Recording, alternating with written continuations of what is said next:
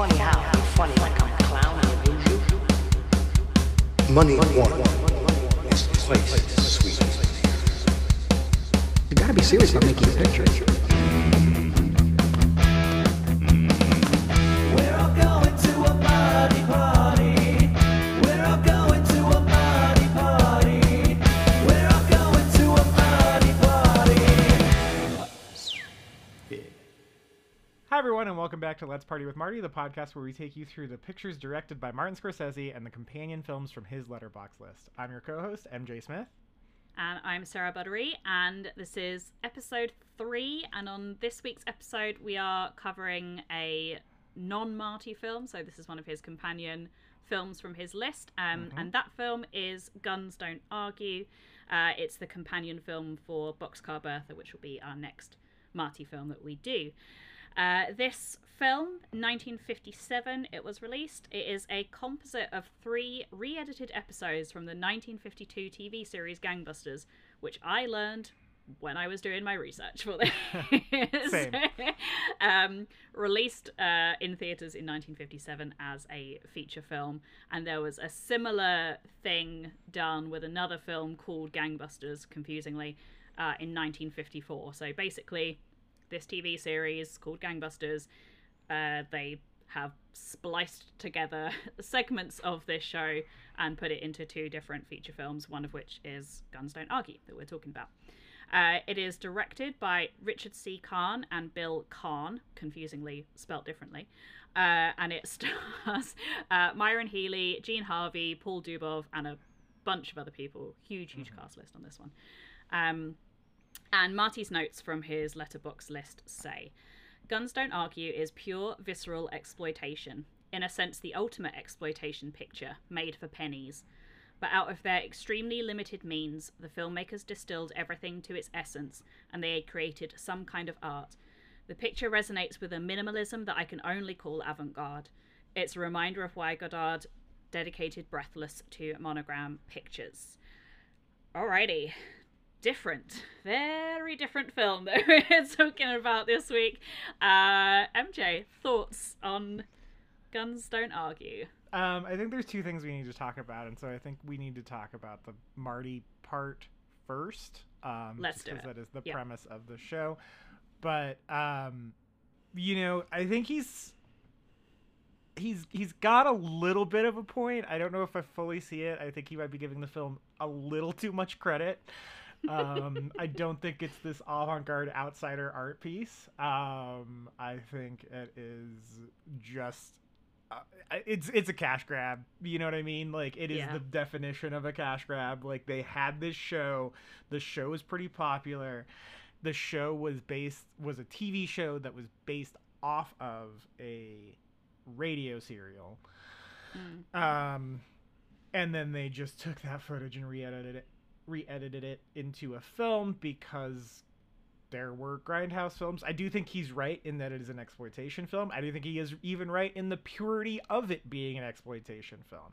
I do not think it is as avant-garde as he thinks it is. I do not think this had any influence on Godard whatsoever.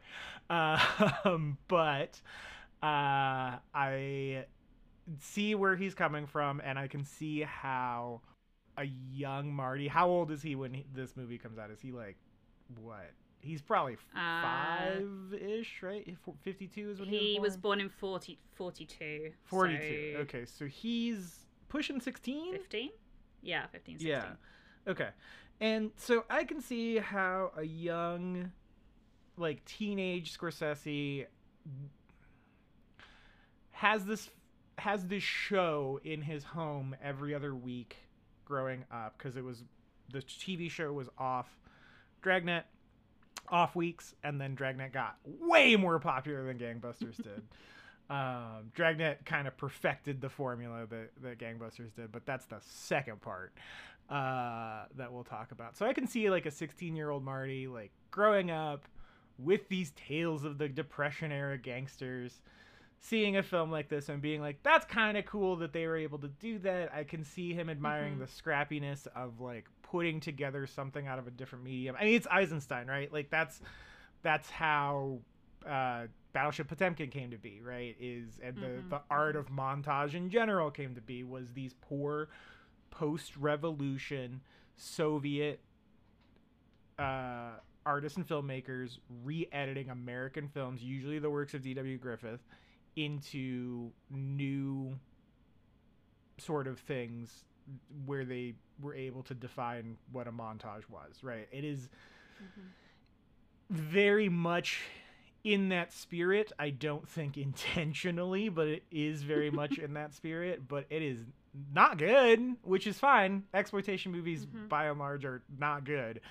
But I think this is just something that a teenage Marty saw and was kind of impressed that they were able to take this show and repurpose it into something else. I imagine that sticking with him as he begins to see the rise in exploitation films through the 60s. And that's the reason I think it's on the list. I don't think it's on the list because it's a good movie, because it is not a good movie. Yeah, I'm finding this list so interesting already, because I think particularly for this film and with Shadows as well, it's clear that these were films that a young Scorsese watched and was like, I can do that because it makes it seem achievable. They're super low budget, like he said in his notes, made for pennies. This film is, absolutely nothing this film is made for, regardless of it coming from a TV show or whatever. It's incredibly cheaply made, and so were Shadows as well. And Marty is a guy who loves movies, just full stop loves movies. But there's a difference between watching those sort of big studio pictures and those big budget films and going, that's something I can enjoy, and watching something like this and going, that's something I can do. And so I try to frame it like that, because I also didn't enjoy this film kind of really at all. I took several naps in it the first time I watched it, which I did tell you. I was like, MJ, I've fallen asleep again. It's happened again. But trying to think about it as like, okay, put my Marty vision on here, like watch this like he would have watched it. I got my big specs on, and fucking grouch your eyebrows. I fluffed up my eyebrows a bit, and was like, okay, what would he have thought when he saw this? And in the Marty's early films are low budget. They're independently made. They're kind of thrown together by any means necessary. Striking a deal with a porn distributor and put in a nude scene in a film just to get it out there. It's kind of like that guerrilla filmmaking that we've talked about, just going out there and doing it. So I see that in this film. I was also quite baffled by his notes on it, because I read that first. I like to read the notes and then watch the film, because the majority of these are first watches for me, and I'm like, right, I need to let me watch this with those notes in mind so I kind of know what I'm getting myself in for. And like pure visceral exploitation, I was like, cool, that sounds good. And then describing it as avant-garde, and then like 15-20 minutes into the film, I was like, wait a minute. I don't know. I don't know if it's an accurate description of it, or what Marty perceives as avant-garde is very different to what others do. But sure. I mean, it's funny too, because, well, first, to tag up on your reading Marty's notes, I approached this movie very differently, because I was like, oh, movie about, like, 50s movie about 30s gangsters. Got it, right? Like, I did not know the context for it. I didn't really look much up about it. And I was like, I'm going to do a fun thing where I did pour over the notes prior to watching Shadows. This one I'm going to watch on its own terms and then read Marty's notes. And like 10 minutes in, I was like, all right, what the fuck are you on about, Marty? And so I read it and initially didn't get the exploitation thing, but now I get it, right? So like, exploitation film is very specifically, you're exploiting an element of the film to basically get money out of the pockets of the film goer. And with this, the exploitation is like, look at the exploits of these 1930s gangsters and then it's like backdoor weird FBI propaganda, despite the fact that the FBI was no longer involved with the show at this point. Yeah. And so like I didn't really understand like the particular hard on it had. I mean, besides the fact that that was just like the vibe at the time. But yeah, and then especially thinking about Boxcar Bertha as an exploitation film, right? That is a film that it doesn't quite have like the it's not quite the sexploitation film that Who's That Knocking at My Door became. Despite the fact that, like, obviously Who's That Knocking at My Door had so much more on its mind than its sex scenes. Boxcar Bertha is sort of like... best I remember, it's been a while since I've seen it, and it's also not great. It's more of like a... The exploitation in that film is more like a vagrant exploitation, right? Which is a thing, right? We've seen Hobo with a Shotgun come out in the last handful of years, and so this is more about like a woman riding the rails in 1930s America. There's some like pro-labor union messaging to it, and that's kind of it, right? Like that's about as far. It filters through Roger Corman, this one, which is gonna be important when we talk about Boxcar Bertha, because the whole modern film industry filtered through that man. And yeah, it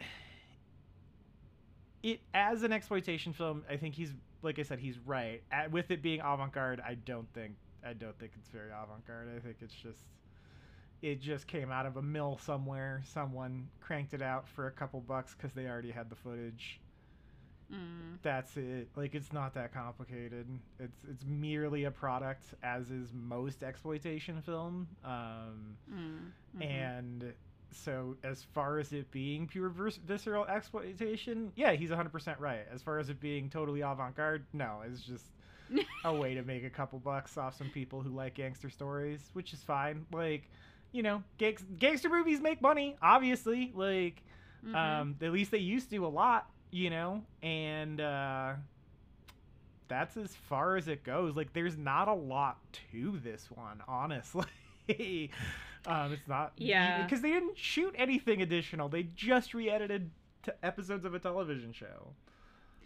Yeah, the framing of it is kind of interesting and was unexpected. I think that it's sort of posited as this docudrama type thing, where it's like everyone in it is an actor. These aren't like the real people or whatever, but you have moments of the actors who are playing the FBI agents kind of like talking directly to camera. There's a lot of narration as well, which I found really distracting, because it's that hand-holding storytelling. I got frustrated with the narration to the point of wanting to just like switch off the sound and watch it like a silent movie, because the stories themselves, like, they're good and interesting stories. There's a reason why they made so many gangster films, like particularly around this time, because they did well and they continue to do well. You know, I was just looking at other films about like Ma Barker as well, and there's tons. There's so many films where this character features or is the main character or is in the background or at least alluded to, like so many. These are figures that you know by name. I knew the name John Dillinger. I didn't really know anything about him. Obviously I've heard of Bonnie and Clyde because of various films as well. Like these are names and people that you know about, and yeah, you can have this like, I don't know, Gangster of the Week style format that it's giving to you, but I hated the like putting it together as if it's like a documentary type thing. It just felt super cheap, and then every time there was like a bit of narration just like telling me what was happening, I was like, yeah, I know, I can see it. I have eyes. And that's the thing, right? Is like, so I think that's a lead into the second part, is that this was a style of series. This was a style of, I think, because it started as a radio show. you're contending with that, and then 2, it's competing with Dragnet hardcore by this point, right? Like, Dragnet is the tippy top. The problem is that by the time Gangbusters becomes a television show, Gangbusters is not sanctioned by the FBI. Like, they're not really doing much to stop it, but they're not really doing much to support it. They reluctantly did, according to Wikipedia. All my information, all my research came from Wikipedia, just so we're on the same page. But the FBI kind of reluctantly participated in it. Like, Hoover didn't really want anything to do with it, but he was like, as long as you're doing this, I would like final approval on all the scripts. So it started off as like, but it was also not called Gangbusters at that point. I think it was called like G-Men Tales or something. And it, according to the Wikipedia and whatever source they were using on that, Hoover was like, yeah, as long as we're doing this, I want final approval on the scripts.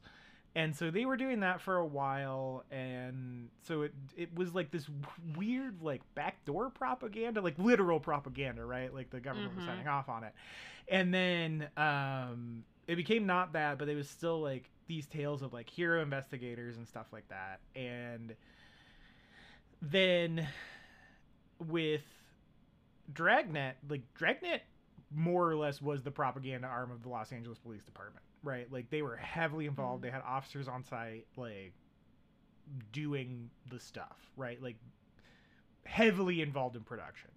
And so, you know, that was just like, that was a way of like really bolstering people and ingratiating people to like very positive interaction or positive feelings towards policing in general, because the LAPD was so involved with Dragnet. But then Dragnet became way more of a hit because it had a bigger budget, because it had the LAPD behind it, and the LAPD was like, well, we're going to use this as PR. Like they leaned into using it as PR, whereas J. Edgar Hoover and the FBI leaned away from Gangbusters as PR. So Gangbusters kind of floundered, and like I was reading that by the time Dragnet had enough episodes to air week to week, they just dropped Gangbusters as a show. NBC was just like, this is the same show but way worse. So and because of that, Dragnet also started as a radio drama, right? And so I think that's why there's a lot of narration, which is, it's still annoying. It's still not good. It just, and the whole time I was thinking about Dragnet. The entire time I was watching this movie, I was like, this is just bad Dragnet. Like, that's it. It's the same shit. It's just a lot worse. And just like cut into a movie for like, at least when they made Dragnet, it was in the 80s and starred Tom Hanks and Dan Aykroyd, and they did a rap video for it. That's what this film is missing. Yeah, got it. Yep. Yeah, City of Crime by Tom Hanks and Dan Aykroyd. Look it up, y'all. It is buck wild. It's a thing. Yeah, it is a Beastie Boys style rap about Dragnet. Good lord. I wasn't expecting this film to be as like propagandary as it is, so it was kind of gross. And I think that it's like, we did say like going into this that there were going to be some films that age poorly, like for whatever reason, but I think something that is so not just like pro FBI but pro like putting weapons into the hands of the FBI is kind of like, all right. Yeah, it's very different to watch this as a person for the first time in 2023 with everything that has happened. Well, and it also, you like, know, the part I don't understand. Well, so here's the thing, right? Is like, I think there's a larger thing happening here in that this is McCarthy era, right? Like, yes, right. When is the Red Scare? First Red Scare, second Red Scare. Yeah, so, yeah, second Red Scare and McCarthyism happens 47 to 57. So it's a 10-year period where essentially the government guts Hollywood, and now they're in charge. Right? And, like, if you see people complaining about like why is Hollywood so left leaning, a bunch of liberal weirdos in Hollywood, the reason is this. Like this is a product of that era, and the reason that happened is because the government, particularly Joe McCarthy, went through, blacklisted pretty much everyone he didn't like as a communist. They didn't get to work again, including fucking Charlie Chaplin, by the way, and basically said they were all communists. And then like Hollywood gets super conservative in this period, like super conservative. And then the McCarthy era ends, the sort of blacklisting ends a little bit. And then, like, all the liberals return to Hollywood, and instead of bringing balance, because they're pissed, it swings super hard left, and it's basically stayed there ever since. And that's the it's obviously more nuanced than that, but that's the, like, nuts and bolts, bird's eye view of what happened with McCarthyism and why you see, like, a very left lean in Hollywood these days. But if you look at media from the 40s and 50s, it's hyper conservative, and it's because the industry got gutted of anyone deemed an enemy of the state, and it allowed people like the LAPD to come in and do whatever they wanted and say whatever they wanted and adjust the public image of their agencies however they wanted. And so it's really weird because FBI not involved at all with gangbusters at this point. Not involved with Guns Don't Argue whatsoever. They're not signing off on scripts. They're not doing anything. And so it just so happens that the people behind it happen to be conservative and fucking love the FBI. So that's it.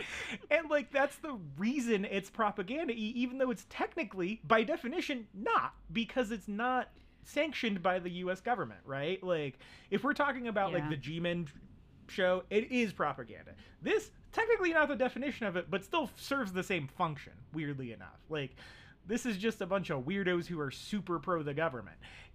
And obviously as a little punk rock kid, like that is never gonna sit well with me. And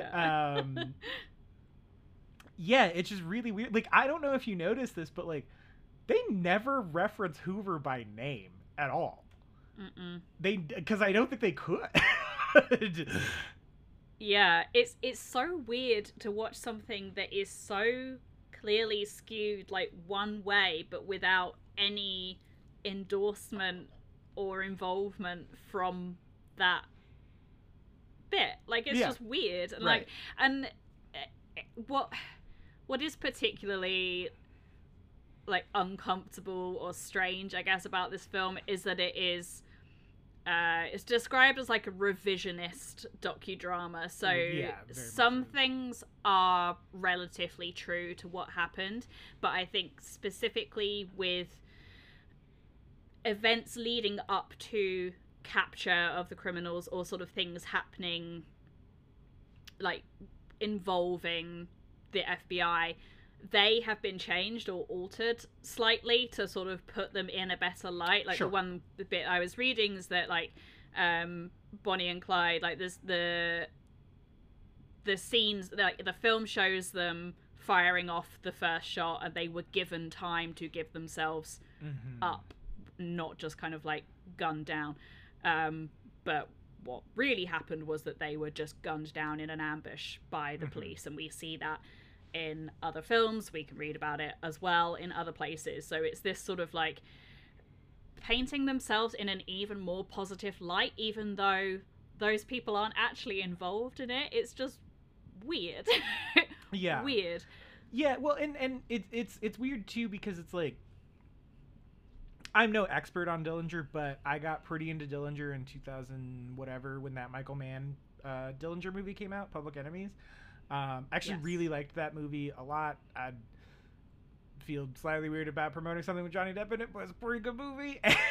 And actually I really like that movie a lot. I think it's an underrated Michael Mann movie. It made me want to watch Public Enemies again, actually.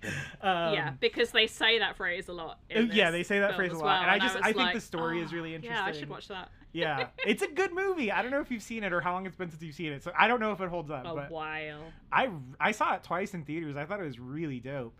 But I think the story is super interesting. Like, I think it's a really interesting way of how he got taken down with the betrayal at the theater. And, like, obviously that's, like, cinematic, right? And so, you know, it's been a while since I've done, like, the heavy research about Dillinger. But best I remember, like, most of the actual detail, like, the actual, like, high-level stuff, pretty accurate, right? They obviously change... Sure. Like the motivations ascribed to certain actors in the situation skew very heavily towards the FBI, which is fine. Whatever, they're telling the story from a particular point of view.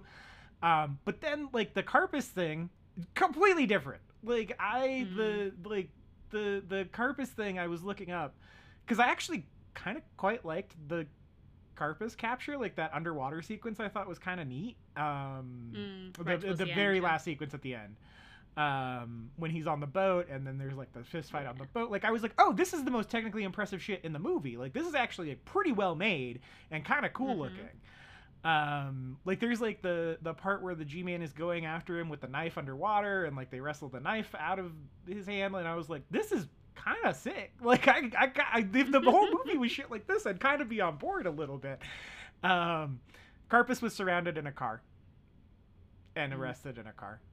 That's it. That's all that happened. Hoover was there. That's the biggest thing. I looked it up after. Once again, Wikipedia is my source on that. So, yeah, he was caught in a car in New Orleans. That's it. That's all that happened. So, they like definitely embellished that story a little bit. And like, that's fine, right? Like, I think either way, right? Like, even if you're making just a movie about the Alvin Karpus story or whatever, and it doesn't have a particular bent either way, it's more cinematic to have the showdown on the boat. You know, like, I'm not gonna fault the movie for doing that, right? But the way it's framed in this is like, we had this super intense fight on a boat and then overtook him, and it was weird because we're badasses, right? Like, even the narration is like, you know, my physical training that the FBI provided me was greater than what Karpus's was. And it's like, well, there wasn't a struggle when you actually arrested him. You know, like, it was just like, G-men get top training, and that's why I was able to overpower this low down dirty gangster. And it's like, well, no, you guys just surrounded him in a car. Like, yeah. And there's a real difference, I think, between like embellishing something for dramatic purposes and because it makes it more cinematic or whatever, and then like changing something to push an agenda or to make someone look better, stronger, more capable, whatever than they are. Like, we've spoken about this a lot on our other podcast, weirdly, about the sort of the ethics of, you know, based on a true story, inspired by a true story or whatever, like taking someone's real story and then making what you could consider as necessary changes for the narrative to make it a more interesting narrative, to make it more cinematic, all of these things. But there's something just, I think, like, specifically uncomfortable about what this film is doing, where it's like, you know, they're making these changes to make these, not make the gangsters look better, because it's very much not from that point of view at all. Yeah.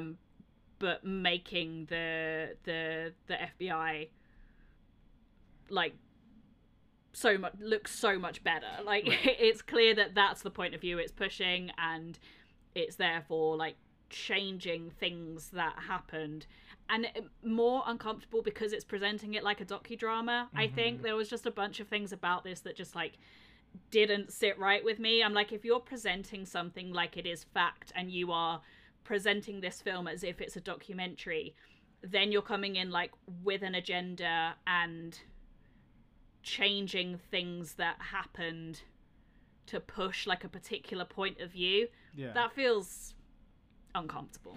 Well, and it's also very strange to me because, like, I want to say something we haven't said and probably should have. These people were criminals and murderers who should have been prosecuted. Like, these are, right, yes. We are not on the side of the gangsters here, right? Yeah. And I do just not to clarify our stance. Like, these were absolutely people who did a lot of, like, they did mass murder. Yes. Right? And yes. like, these are people who absolutely did need to be brought to justice. And Yeah, it's just that the means of which they were maybe a little extreme based on the actual laws on the books in this country.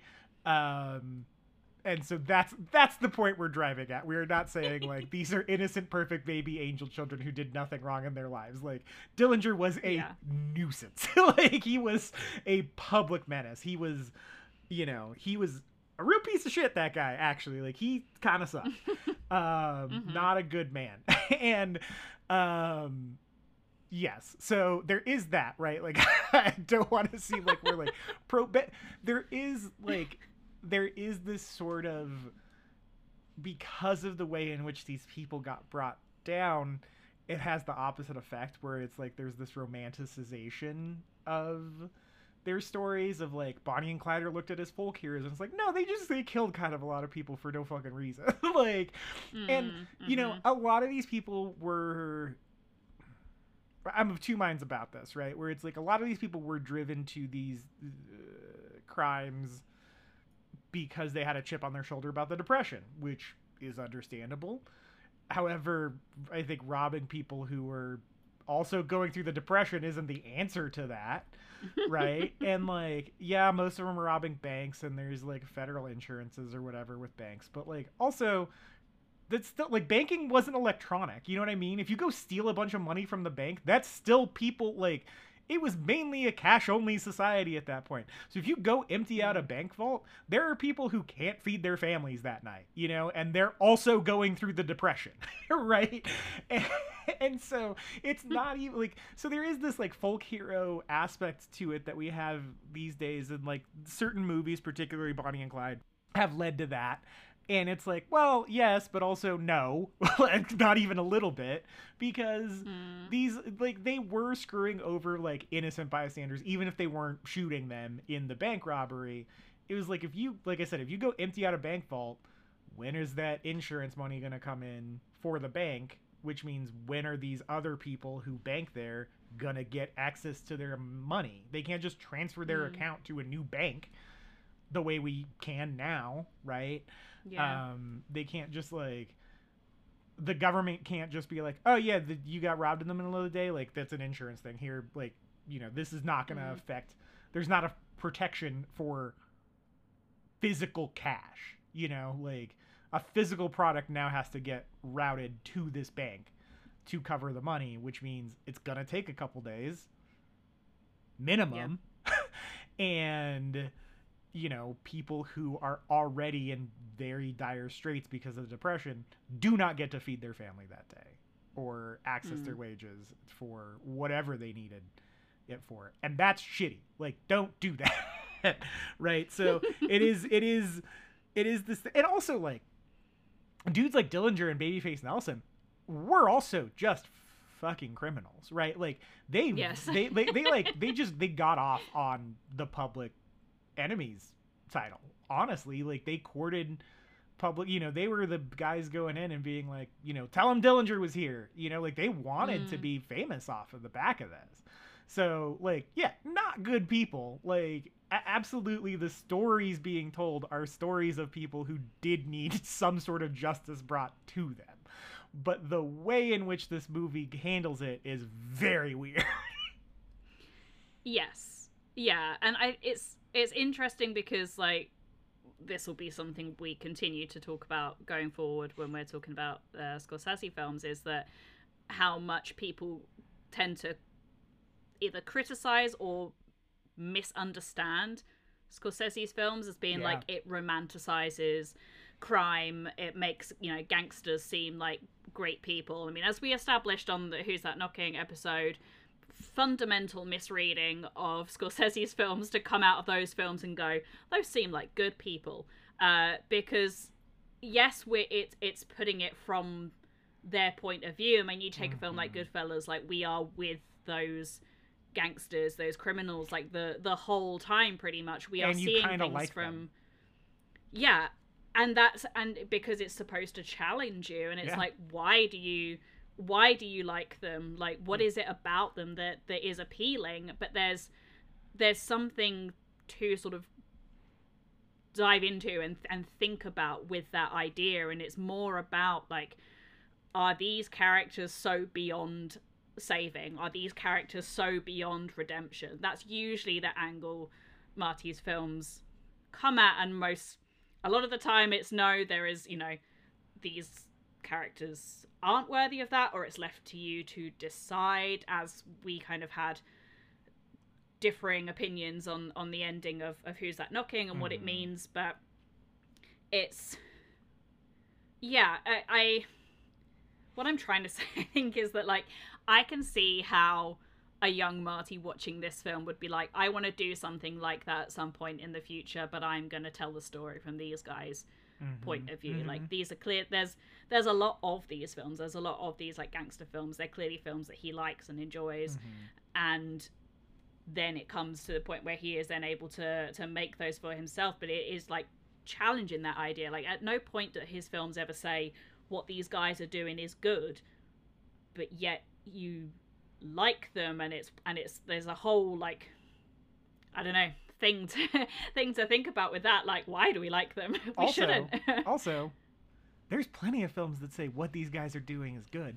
They're called the fucking Ocean's movies. Italian Job. Yeah. Heat. Yeah. Like, there's plenty of, like, if you want to level that criticism at anyone, level them at that. You're rooting for the criminals in that movie. That is a movie where you are, like, they're all hot, every last one of them. Like, they got the hottest people who've ever been on screen to be in this movie. All of them. And, like, you know, they're competent, they're collected under pressure, they get one over on every authority, whether it is a government agency or not. Like, and you end the movie being like, that was dope as shit, right? Like, I don't think I don't know a single person who doesn't think I almost called it 9/11, who doesn't think Ocean's 11 is a really fun, good movie, because it is. You know? Yeah. But you also, like, if you think about it for 2 seconds, you're rooting for criminals in that movie.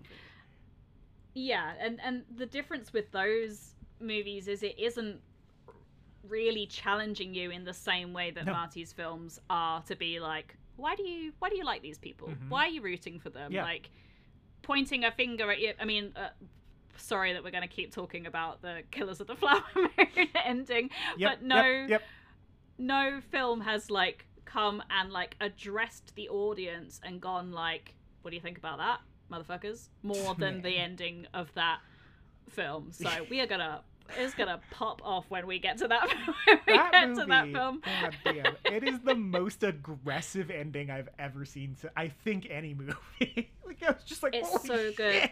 shit. It feels like the ending that, like, Scorsese has been trying to do, absolutely, like, for his whole career, and there's been elements of it as well, but it's never been as, like, aggressively in your face as that, to the point where, like, the director is there and, like, presenting this thing as, like, an entertainment piece, but then, like, challenging you to think about what you've just seen and what it means. It's like, yeah, that's what his films have been doing, like, for a very long time. But it's going to be an interesting conversation when we get to The Wolf of Wall Street, because I think what a lot of people take away from that film is just, like, he's a real cool dude, he's you know, he's a guy you would aspire to be. You know, he gets, like, the hottest women, he has all this money, he has all this power, he has everything he wants. At no point does that film say this guy's a good guy. Not once. No. Not even slightly. Yeah. So it's, anyone paying, like, an iota of attention to that movie should understand that, like, it is not on this guy's side. Like, that movie treats him like the lamest, dipshittiest loser that ever existed. And, like, yeah. And then, with Killers of the Flower Moon, like, the alternate title of that movie might as well be Don't Make Me Tap the Sign. And so it's so true. Yeah. And it is funny, like, especially that this happened after Killers of the Flower Moon. Like, I think there's a reason we brought it up, because I was thinking about the same thing, right? Because Killers of the Flower Moon, the full title of the book is Killers of the Flower Moon, the Osage Murders and the Birth of the FBI. It is inextricably linked to the subject matter of Guns Don't Argue. I read the book. the first half of the book is mostly what we see in Killers of the Flower Moon in the first half, right? And then the back half is nothing but FBI shit. It switches perspectives entirely. It's told entirely from Molly Burkhart's point of view until it's not. And then it's told from Jesse Plemons' character's point of view. The rest of the thing. And so I was wondering how he was going to handle that. And it's so interesting because he doesn't, right? Like, it stays with Molly. It stays with Ernest. You know, this is not the Killers of the Flower Moon cast, but people are mad that it's from Ernest's point of view. Whatever. I'm not here to argue that. We'll get there eventually. But the movie, when it does do a perspective shift, because I don't think it is entirely told directly, like 100% from Ernest's point of view. I think it is mostly told from Molly's. And then once Molly gets sidelined because Ernest sucks, it is told from Ernest's point of view. But it's never, like, on his side, right? And so rather than, like, in the back half of the movie switching to, you know, the guys who brought the killers to justice or whatever, like, because the book is, like, also very, like, pro-FBI. And rather than that, the movie switches to, like, we're going to spend the rest of this very directly with the men who caused this, right? And, like, just watching the, like, how maniacal they can actually get. And with that in mind, and the fact that Scorsese and his writing partner for this film, because Scorsese co-wrote Killers of the Flower Moon, chose not to show the FBI stuff really at all. Like, Jesse Plemons is a glorified cameo in that movie. He is barely in it. And which does kind of suck because I really like Jesse Plemons, but that's neither here nor there. But on the heels of watching Killers of the Flower Moon and then watching this, which is so, like, you know, G-men are the top elite agents in the government or whatever, like, whatever they're having to say, it's so interesting to be like, okay, I actually kind of appreciate that he can put a film like this on his list while acknowledging the fact that, like, hey, maybe the book was a little too rah, rah, rah FBI. And, like, J. Edgar Hoover, not, like, a great dude. And, like, actively avoided lionizing him in Killers of the Flower Moon, which the book does not. But still putting this on the list as, like, hey, yeah, I saw this movie that's super pro-FBI and it stuck with me. You know what I mean? Like, there's still elements about it I can take out of there. Because I think that he probably looked at it as, like we were talking about, this thing of, like, how you can repurpose something that existed previously and make it into something that at the time he found compelling, right? Like, it's clear he does like this movie. And it, even though it's about a subject matter that he, like, kind of directly takes on and criticizes in Killers of the Flower Moon. And this list came out post Killers of the Flower Moon. I actually think that's really kind of mature, right? Like, and, like, what I'm not saying that, like, you know, he needs to be putting, like, fucking Triumph of the Will on this list, right? Like, that's not what I'm saying, right? Like, if he did that, that's a giant red flag, right? But this is, like, weird. It's just a weird thing where it's, like, it's not government sanctioned propaganda. It is still pretty propaganda-y in its tone and execution. But he also took something of value that he remembered when he was making Boxcar Bertha into that experience. And now it's, like, inextricably linked for him. And I don't think that's a bad thing, right? Like, there's, I don't know. I think consuming media with, like, views that you don't agree with is probably good by and large. Like, like I said, unless it's, like, actively extremely harmful potentially, right? Like I said, like something like Triumph of the Will, which is literally a propaganda film. And you know, if it's something like, I don't know, The Dark Knight is a movie I like, but it's, like, pretty pro government surveillance, Still kind of slaps though. Like, yeah, it's one of the reasons why I find Scorsese's companion films list so interesting, because it's not just here's a bunch of films that I like, or here are films that are thematically similar or whatever. I just feel like this is like a very intricate puzzle that we are piecing together on this podcast of like, we're not quite gonna know, we don't really know what it's gonna look like until the end, until we're finished, but seeing these pieces and seeing how they fit together. And the weird thing that I thought about was, like, after learning that Gangbusters, which became this film, was like a radio serial, we basically see them doing that at the end of Killers of the Flower Moon, right? As like a I mean, they're doing it in front of an audience, but they're like dramatizing the events and making it entertainment. And like something clicked in my brain when I was like watching this film and then doing the research about it afterwards. I was like, oh yeah, that's weird that I can make that connection to a film that is not the companion film for this. But it's not just this film goes with this and then has no impact whatsoever on the other films that we'll be talking about or anything else in Scorsese's career, because he could have paired this film with any one of his gangster films. Do you know what I mean? Like, we'll see kind of when we talk about Boxcar Bertha, like the connections and what it is that sort of made him pick this film as the companion for that. But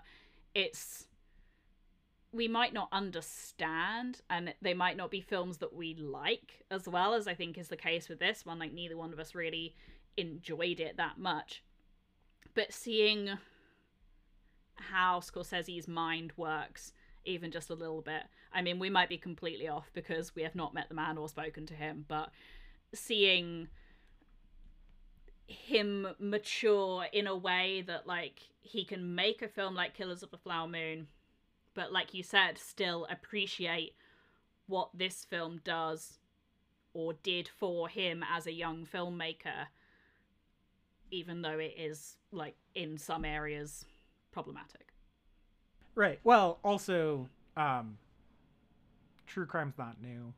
Like, I think that's there's a little bit of that at play as well. Of like, these are true crime stories. We've always liked true crime. Yeah, we've liked true crime. So like, you loved it. Yeah. Well, I texted you and I was like, "Is it a true crime doc? Fuck this noise!" Like, yeah. But there's a video I've been meaning to check out. It is on YouTube. I got it off the I don't know how in the YouTube space you are, Sarah, but do you know who H Bomber Guy is? No. Okay, so H Bomber Guy did this 4-hour video essay about plagiarism, specifically on YouTube. And I have vaguely heard of this. Okay. I can't remember how, but yes. It became a big deal. It's become a big deal because it ruined some careers. Sure. That needed to be ruined. But it at the end of it, he recommends these videos from other YouTubers who are doing really good work in the video essay space, who are not plagiarizing people. And one of them is, I will give it a shout out. I cannot speak to it. I have it queued to watch probably this weekend while I'm doing stuff, or listen to, because I listen to a lot of video essays. Shakespeare. It's like Shakespeare, but replace the K with an N. It's called The Internet is Turning Its Back on True Crime, and it is more or less, as he presented it, a history of true crime in society. And that sounds super interesting to me, right? Because I'm not against I'm not against something telling the story of a true crime that happened, right? I love Zodiac. I love Memories of Murder. I love I love Public Enemies. You know, those are true crime movies. They are true crime movies, right? I don't like, however, the podcasts, one, because there's like no journalistic training within a podcast. Like, anyone can start a podcast, which is why we're here. But because of that, like, you don't have to take a journalistic ethics course to start a true crime podcast. And that's a big fucking deal. Like, you absolutely should. And so these like dipshits with $100 Zoom recorder go out and harass victims' families, or suspects' families, to get a scoop. And like, that's not, like, the press is already vulture-y enough when it comes to that. And so I really want to watch that video because I would like to see, it's no secret, right? Like, there's documentation of like there being theater shows where basically they like would bring out serial killers paraphernalia onto the stage, and like the people involved would talk about it. And like, Guns That Argue is just a true crime story, honestly. Like, it's a bunch of true crime stories strung together. It's just that the tone is very weird, right? Killers of the Flower Moon is a true crime story and plays pretty much like a true crime story until it gets to that hyper aggressive ending where it's like, why do you like that, weirdo? You know, and it's Marty doing it as well, which is just like even better. yeah, exactly. So good. And you know, Wolf of Wall Street, true crime story. Goodfellas, true crime story. Casino, true crime story. The Irishman, true crime story. You know, most of his like his gangster movies in particular are true crime stories. And so there is a way to do true crime where I do like it, right? But I find it largely exploitative and disrespectful. And aside from that, bad. I think they're mostly poorly written. But yeah, I think that it is super fascinating to, with the sort of 2023 like wave of true crime that we have, right? Look at a true crime thing from 1957 and be like, oh, so it's always been weird and gross. Got it. Yeah. Yeah. I think people think of it as being like a new thing just because of how many, I don't know, Netflix documentaries and stuff you get about it. I mean, they bring out however many, you know, documentaries every year, and then it's like the thing that people talk about for ages, and then it just disappears, and it's like on to the next one, like the next weird, creepy story that so it feels like it should just be investigated by people who know what they're doing rather than, you know, unqualified people. But yeah, getting into like the specifics of this film, are there any, we've spoken about the ending, which we both like, but any other bits that you liked or felt was stronger than the others? Because I mean, it does kind of, it tells a lot of stories in a short space of time with some overlap, but obviously some are more compelling than others. I will say personally, I quite enjoyed the Ma Baker stuff. The Ma Baker stuff was very interesting. I don't know much about Ma Baker. She was probably the like, obviously I've heard the name. I think, was it? What's that? Was it? I think it was Barker, or maybe I spelled it wrong. No, yeah, you're right, Barker. Barker. Okay, great. Yeah. I thought I'd written it wrong in my notes. Yeah. No, yeah. No, that stuff was super interesting. I liked her. I liked the woman who played her, and the guy that played, was it Doc Barker, her husband? I really liked those performances a lot. I thought they were the best in the film, by a long shot. They were really, really, really solid. And that made me want to look up more about Ma Barker, because I know virtually nothing about her. Like, honestly, that bit about like Dillinger's like weird side job with her, that's the extent I knew about it. Right. Yeah. And so like I didn't know much about that story really at all. So it was that part I thought was interesting, right? And like it is weird because in what I remember from the Dillinger story and what I looked up to confirm, like the wooden gun thing, right? As far as the FBI official files are concerned, that is what happened with the wooden gun in Dillinger's story. So that part is at least true insofar as like the information you can find publicly from the FBI. So that like they did like stick to the facts right there, you know? And so, but then obviously they play fast and loose with like how Alvin Karpis got busted. So it's weird. It's the movie's weird. And like I said, by and large, like what I remember of the Dillinger story, the big details are correct, even down to like him wanting the plastic surgery and stuff. Weird to have that plot point twice in the same movie, but I guess we could talk about that in a second. And so, but then with the Karpus thing is so drastically different from how he got caught that it's like, well, I don't know what to believe about the stuff I know way less about, right? Like, I don't know much about Pretty Boy Floyd. I don't know much about Ma Barker. Yeah, so I don't know what's true and what's not in that story. I suspect, once again, that, like, the larger points are true, right? Like, it's known she did a job with Dillinger and, you know, Pretty Boy Floyd and Babyface Nelson. It's probably true that, like, her kid got shot in a shootout with the FBI. You know, that stuff I think is reliable enough to give you like an accurate portrayal of like the bullet points, right? The outline is probably true, is what I'm saying. And but other than that, like I don't know, and so I want to look up more. Like it is this is one of the few things to get me to probably listen to a true crime podcast, honestly. I want to look up podcast episodes about the Ma Barker story because she seems really important to this sort of cadre of 30s gangsters, and I don't know virtually anything about her.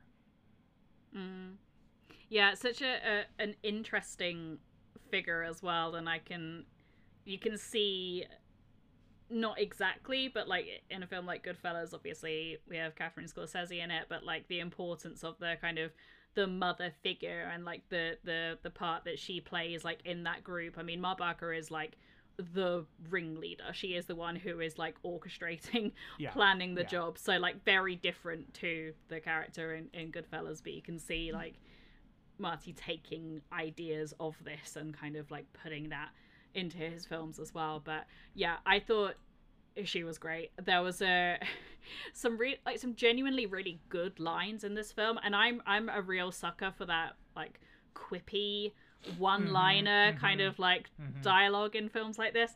So Ma Barker is like talking to one of her sons about like a job, and then he's eating his breakfast or whatever, and then it goes from talking about like a job to then like, hurry up, we'll be late for church. And I was like, brilliant, amazing. I think my favorite line in the whole film, and I don't know if this is real or not, but it just made me laugh, is when her sons take Ma's husband out and shoot him, and then when they come back to her, she's like, why did you waste so much ammunition? And it's like they've just shot her husband, but like that's the thing she's thinking about. And I was like, oh, that's really good. Really good. So I was thinking about that with The Departed, when they show Frank shoot the couple on the beach, and Frank goes, huh, she fell funny. And like that's such a good line. And then is it Mr. French, Ray Winstone? He goes, you really should see someone, Francis. So funny. I love that. Yeah. And like the who's the guy in this who gets his face changed but not really? The first one anyway. Oh. Yeah. That one is oh gosh. Al something? It's not Alvin Karpus, is it? Maybe it's not. I can't remember. They do all kind of blur into one a little bit in this. Yeah. But it was a lot of strong-jawed white dudes in this movie. Yes, very much so. But like when he's with the doctor and the girl he's with is like, oh, but I like your face, and he's like, maybe the doc will give me one that you love. I was like, that's a really good line. I enjoy that. Homer Van Meter, I think. Possibly. No, I don't know. Anyway, also that reading guy. reading the Wikipedia, it looks like in Paul Wood's book, Scorsese, A Journey Through the American Psyche from 2005, which is not one of the ones on our list, I think, or one of the ones we're currently reading. Scorsese was quoted as saying, "It's an amazing film. It's to be studied because it shows you how to make a film on a low budget." So this is still very much within that like realm of shadows, right, where he is learning, right? He's at the outset of the career. The budgets are not as big as they get, right? Like no one's handing Marty $200 million to go make Boxcar Bertha. Nor should they have, by the way. He made one movie. Like it's you know, he's paying his dues still. He's making his name, getting his name out there, doing gigs that are like maybe a little not beneath him, but like more for exposure. Like, yes, he's getting paid, but they're not necessarily projects he wants to make, right?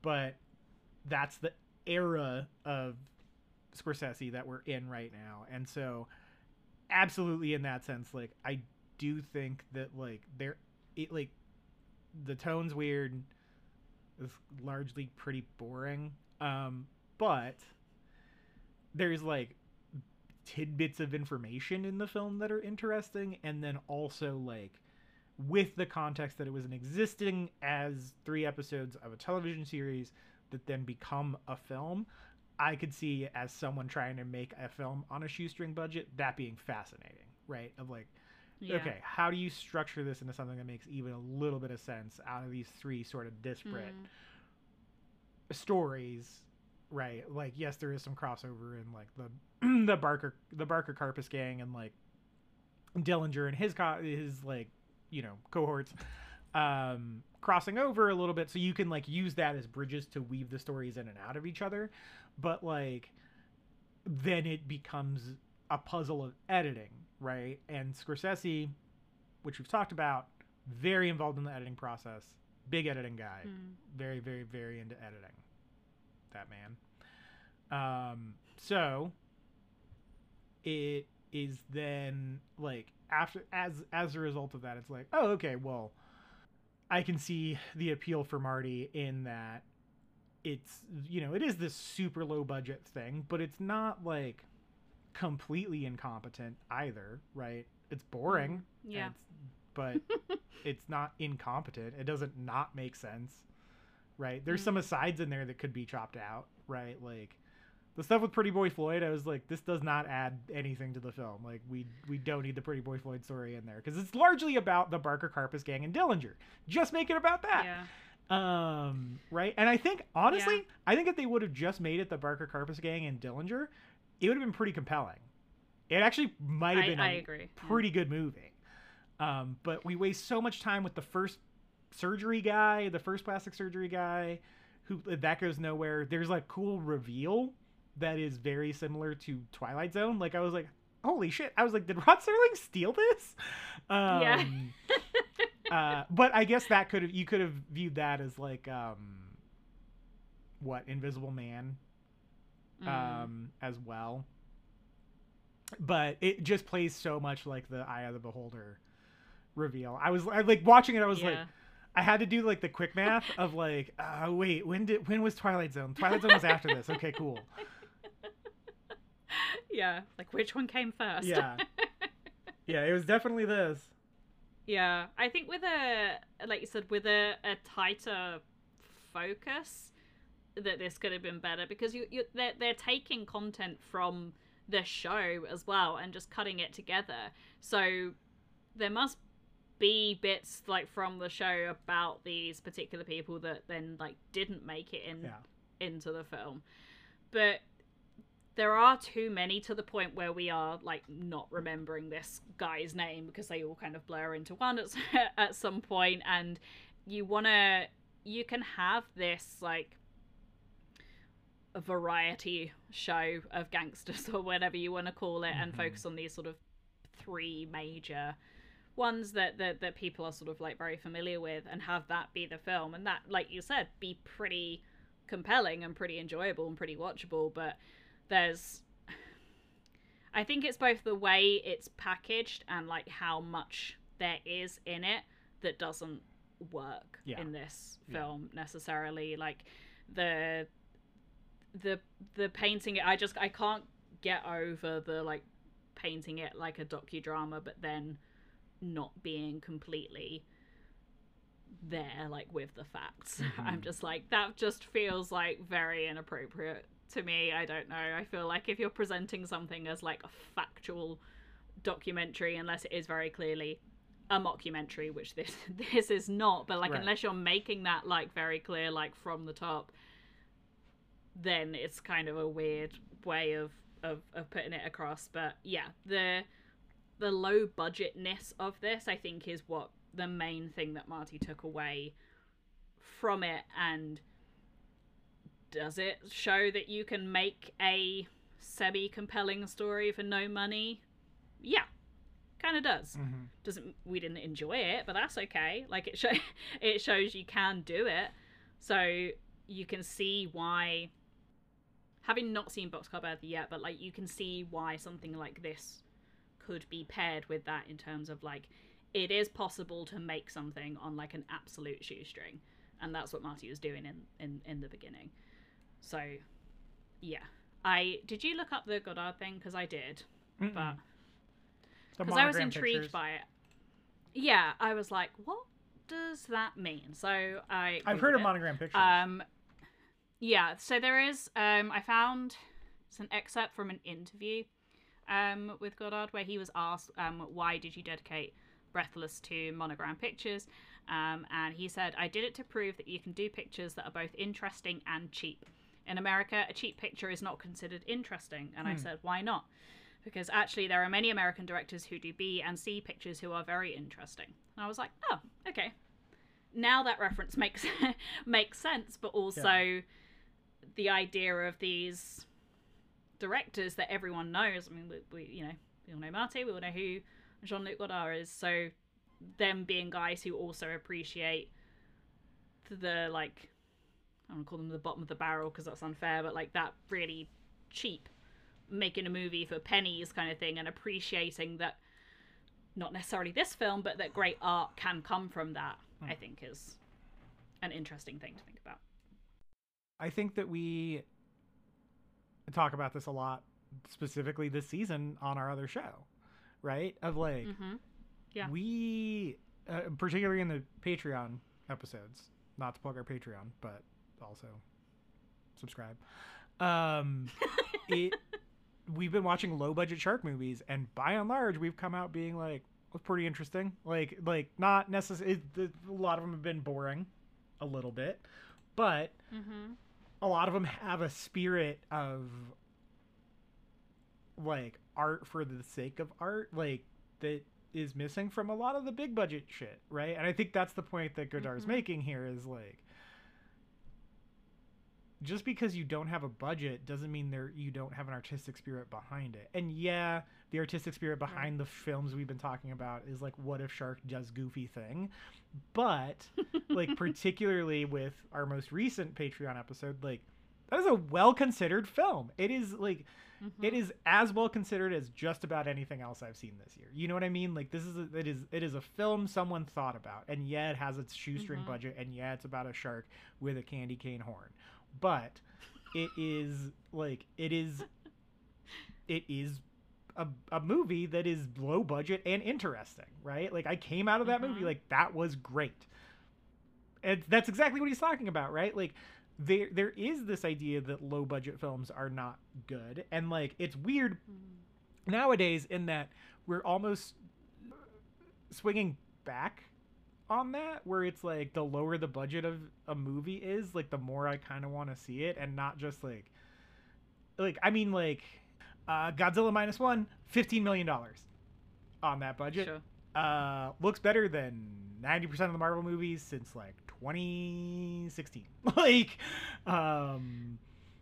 that boy is large and in charge. Like, that movie is real good. And yeah, American budget of $15 million. And the director came out and said in an interview that, like, no, we wish we had $15 million. So, yeah.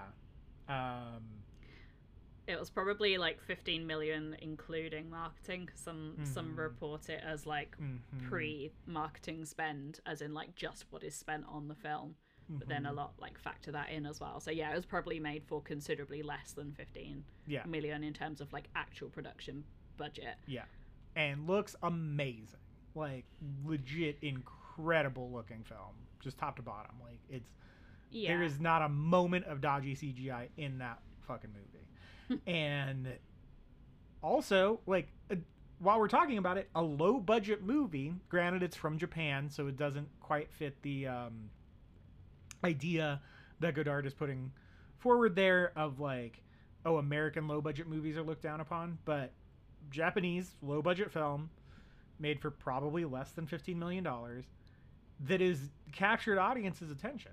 It's been number 3 or number 2 both weekends it's been out. They've extended the run of the film because of that. Yeah. Rad. That's awesome. And like, not just as a lifelong Godzilla fan, but like as a lifelong Godzilla fan as well, like seeing people go see a Godzilla movie, right? Like that is such a it is for so long been such a like a niche thing to go and be a fan of, but to go see a film that is as well considered as that and see other people see the artistry and the craftsmanship that, like, you know, that's a franchise with 30 whatever movies, like it's gonna be up and down, but to see what I have always seen in those films from like a general audience perspective, it is capturing hearts and minds, and it is genuinely like incredible to see, one, as a Godzilla fan, and two, someone who is out on Marvel shit now, like to see this sort of blockbustery film that has a lot to say, that has a lot on its mind, be a hit, and have people like seriously consider that film, right? People are talking about it the same way they're talking about Oppenheimer, the same way they're talking about Killers of the Flower Moon this year. And they absolutely should be, because it is that, one, that good, and two, like that well considered. The budget is, I mean, less than probably 20% of Killers of the Flower Moon and 10% of Oppenheimer, you know, and it's still a film about trauma in the face of large, like countrywide, like country changing things. It just happens to have a large radioactive lizard as part of that, you know. And with this, it is a film that I think, as the gangster film was, you know, you can sort of trace like the Western and the gangster film kind of have similar trajectories of like being the genre du jour of the day and age that Guns Don't Argue is released. You can see it, and so what happens is, right, like we saw this with comic book movies when they took over as well. Every little fucking comic book movie on the planet, like they left no comic unturned to try to get a piece of that money. So despite the fact that there were a ton of Dillinger movies, there's been a shit ton of Dillinger movies. There's a lot of them. So many. Yeah, there's so many Dillinger movies. It's still like, you know, they still put their hat in the ring here, like whatever it was called, like Drama Entertainment Screen Group or whatever, like Screen Drama Entertainment Group or something. They put their hat in the ring because they wanted to make a quick buck off of this thing, but they also like made it for pennies and like made a movie. They made a movie. The movie makes sense, right? Like it's not necessarily, like it's hard to follow until like the second act. Like once the second act with the Ma Barker stuff settles in, it's pretty easy to follow the story from the Ma Barker stuff through the end of the film. And that's like the beating heart of the movie. And they did it, you know, like that's not nothing. Like, yeah, the tone's weird. Yeah, it's largely boring, especially in the first act, because the first act doesn't have anything to do with the rest of the film. But they made a movie. They made a movie, and it impacted one of the, you know, greatest artists that ever lived. You know, he sees something of value in that. And the other thing too, I don't really agree with Marty a lot these days, right? I think Birdman sucks. I do not like that movie. I think Midsummer sucks. I think Ari Aster is kind of overrated. I like Hereditary a lot. I have not seen Beau is Afraid. That man is all over that dude as an artist, right? Like, I don't like his movie. Like, I'm 50-50 on him, right? I like Hereditary. I don't like Midsummer. Jury's out on Beau is Afraid for me because I haven't seen it. But I also did not feel compelled to. So, yeah, like, he's, you know, my favorite director of all time, and I think that sometimes I'm just like, what are you on about? Yeah, and like what I don't like with I guess any fandom is that kind of blind, everything they've ever done and everything they've ever said is incredible and amazing, and I agree with it all. Because I just don't see how. Right. Like, I know that I am not going to like every Marty film. There's not that many that I don't like, but there will be some. Right. I know that, like, not every film on this list of companion films I am going to like. This being one of them. Didn't care for it. Will probably never watch it again.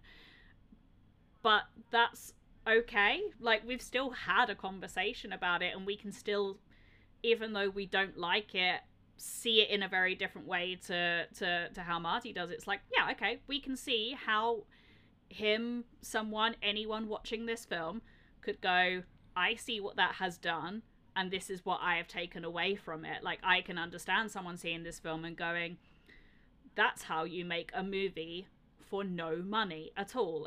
It can be done. Great. I'm going to go out and be one of the greatest directors of all time. The greatest director of all time. Yeah. Like, but you don't have to... I hate that. You have it with, like, I don't know, anything that people are fans of, whether it's, like, a film franchise, a band, a author, like, it could be anything, do you know what I mean, where it's just like people are like, everything they've ever done is incredible and they've never done anything wrong. It's like, no, that's not true. My favorite band of all time, I still acknowledge that there are songs they have that suck. Like, that's fine. Yeah. Like... Okay. Yeah. Okay. What Beatles song do you fucking hate? No. No, I'm serious. I'm dead serious, because I have some Beatles songs I don't like. What's the one where it's just Yoko talking? Oh yeah. Yeah. Revolution number one, I think. Yeah, or the number 9. I just think of the Simpsons parody of it, where it's like number 8 and then like Barney burping down. Yeah. Yeah. But yeah, the actual version of that. Yeah, I find song Obla Obla very annoying. I don't like that song really at all.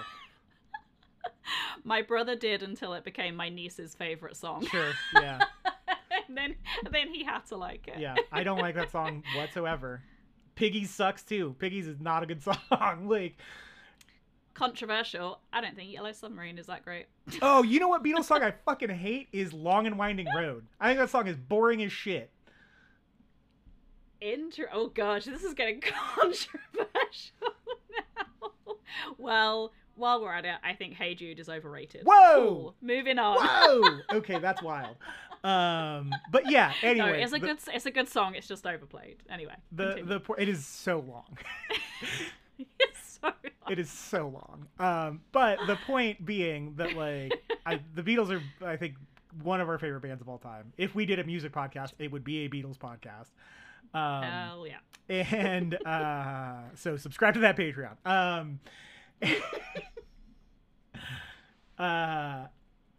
But yeah, I don't love every Beatles song. I don't think they're all good. There's too many of them for them to all be good. Yeah. It's too much, right? Like, like you said, I don't like every Marty movie. I think New York, New York is bad.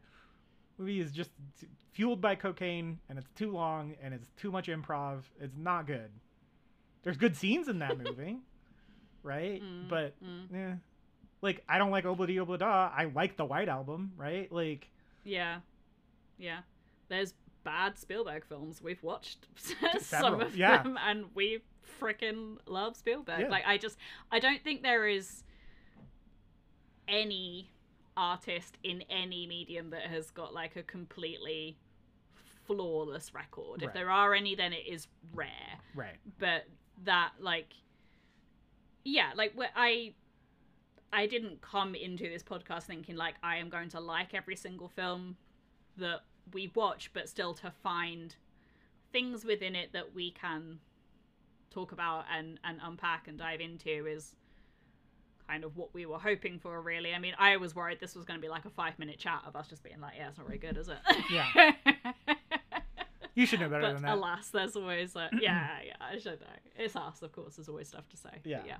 But yeah, I mean, I think I'm done saying it. You know what I mean? Like, I don't have a lot else to say. It's whatever. It's like, you probably shouldn't watch it. Like, I don't think it is as important of a watch to the Scorsese, like, narrative as Shadows is. Like, yeah. And legit, I think if I didn't like Shadows, I would still probably recommend people who are big Scorsese fans watch that film because of how much you can see how it impacted his career.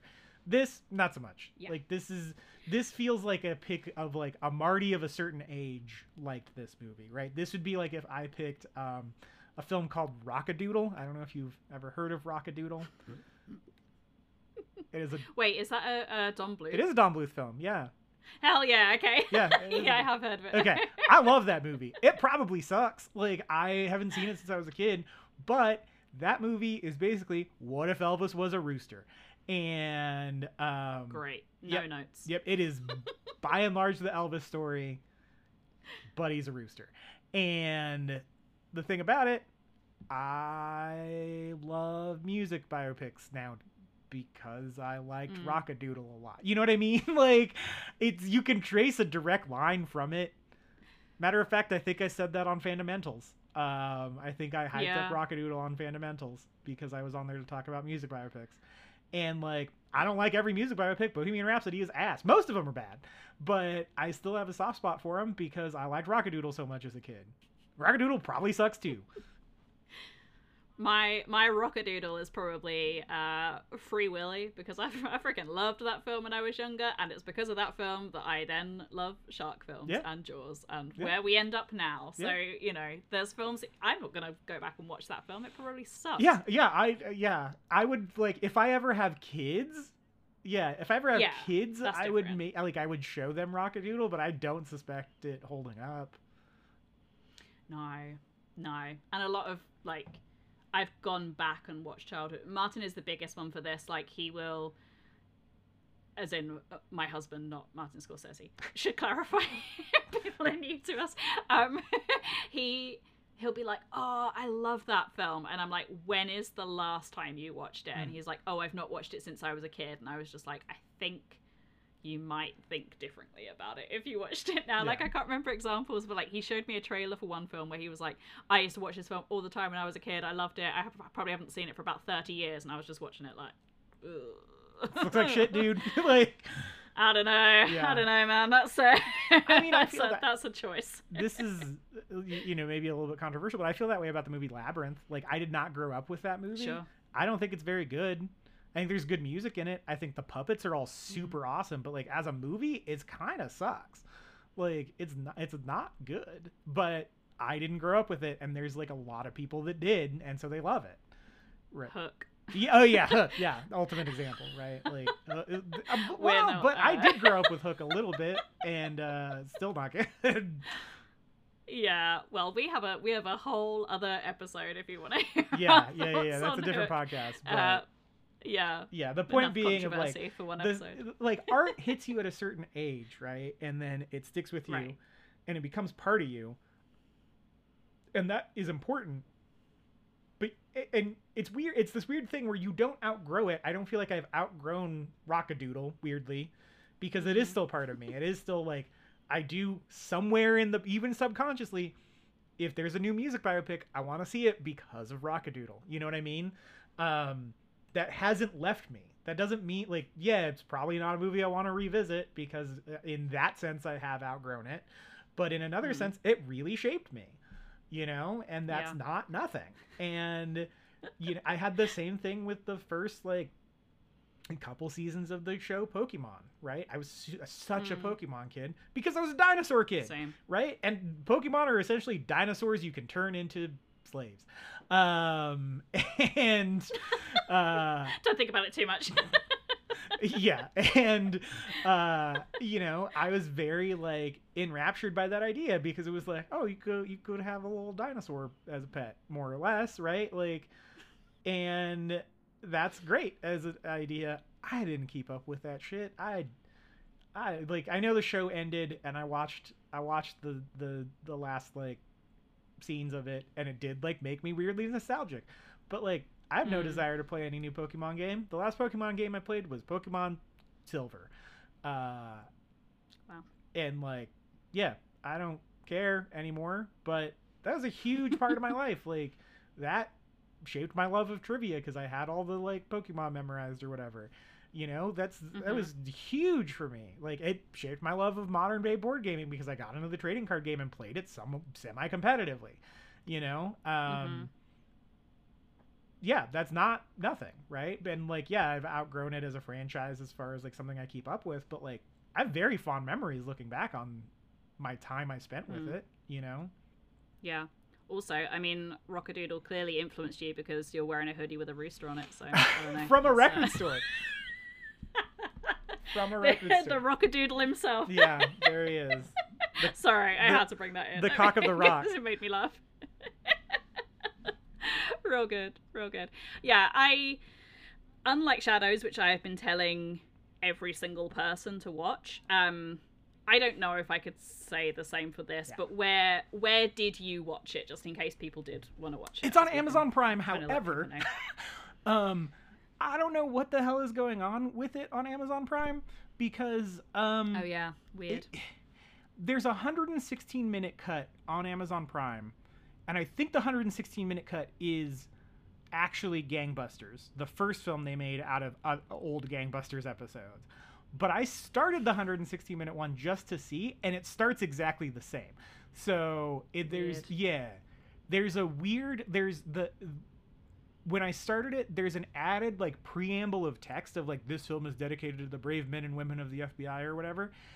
And then it goes into like the 1934 card that starts Guns Don't Argue. And then it goes into that shot of the carriage coming around the corner. So I didn't watch it past that. So if you are someone keeping up with us and you do want to watch this and you're in America, Amazon Prime, the 90-minute version of Guns Don't Argue, not the 116-minute version. Or watch the 160-minute version and tell us if any of this made sense to you. Yeah, I think I also watched it on Amazon. It was the only place I could watch it in the UK, so I think it's probably the only place it's available for rent. Yep, and the print sucks. Yeah, God, awful. So bad. But yeah, I watched the 90-minute version as well, and thank God, because I slept enough the first time I watched it. I didn't need to sleep anymore. Should clarify, did watch it a second time and didn't fall asleep. So I have actually watched the film. I didn't just take a lovely nap. Yeah, I think that's about everything for the film. So just to wrap things up, if you want to find us on any of the social medias, the podcast that is, we are on Twitter and TikTok at Let's Party Marty, on Instagram as Let's Party Marty Pod. We are individually on Twitter. I'm at Sarah Buddery and MJ is at MJSmith891. On our podcast socials, there'll be our link tree, which has got a link if you want to buy merch, with our fabulous logo and a text only version as well, which is very cool. Probably not time to get it in time for Christmas, but hey, maybe treat yourself to something afterwards. And if you want to contact us in any other way, obviously this is only our third episode, so if you've got some nice things to say or some nice feedback or anything, any thoughts, then email those to us at martypartypod@gmail.com. Our next film will be Boxcar Bertha from the main man himself. So yeah, until next time, it's Marty time, bitches.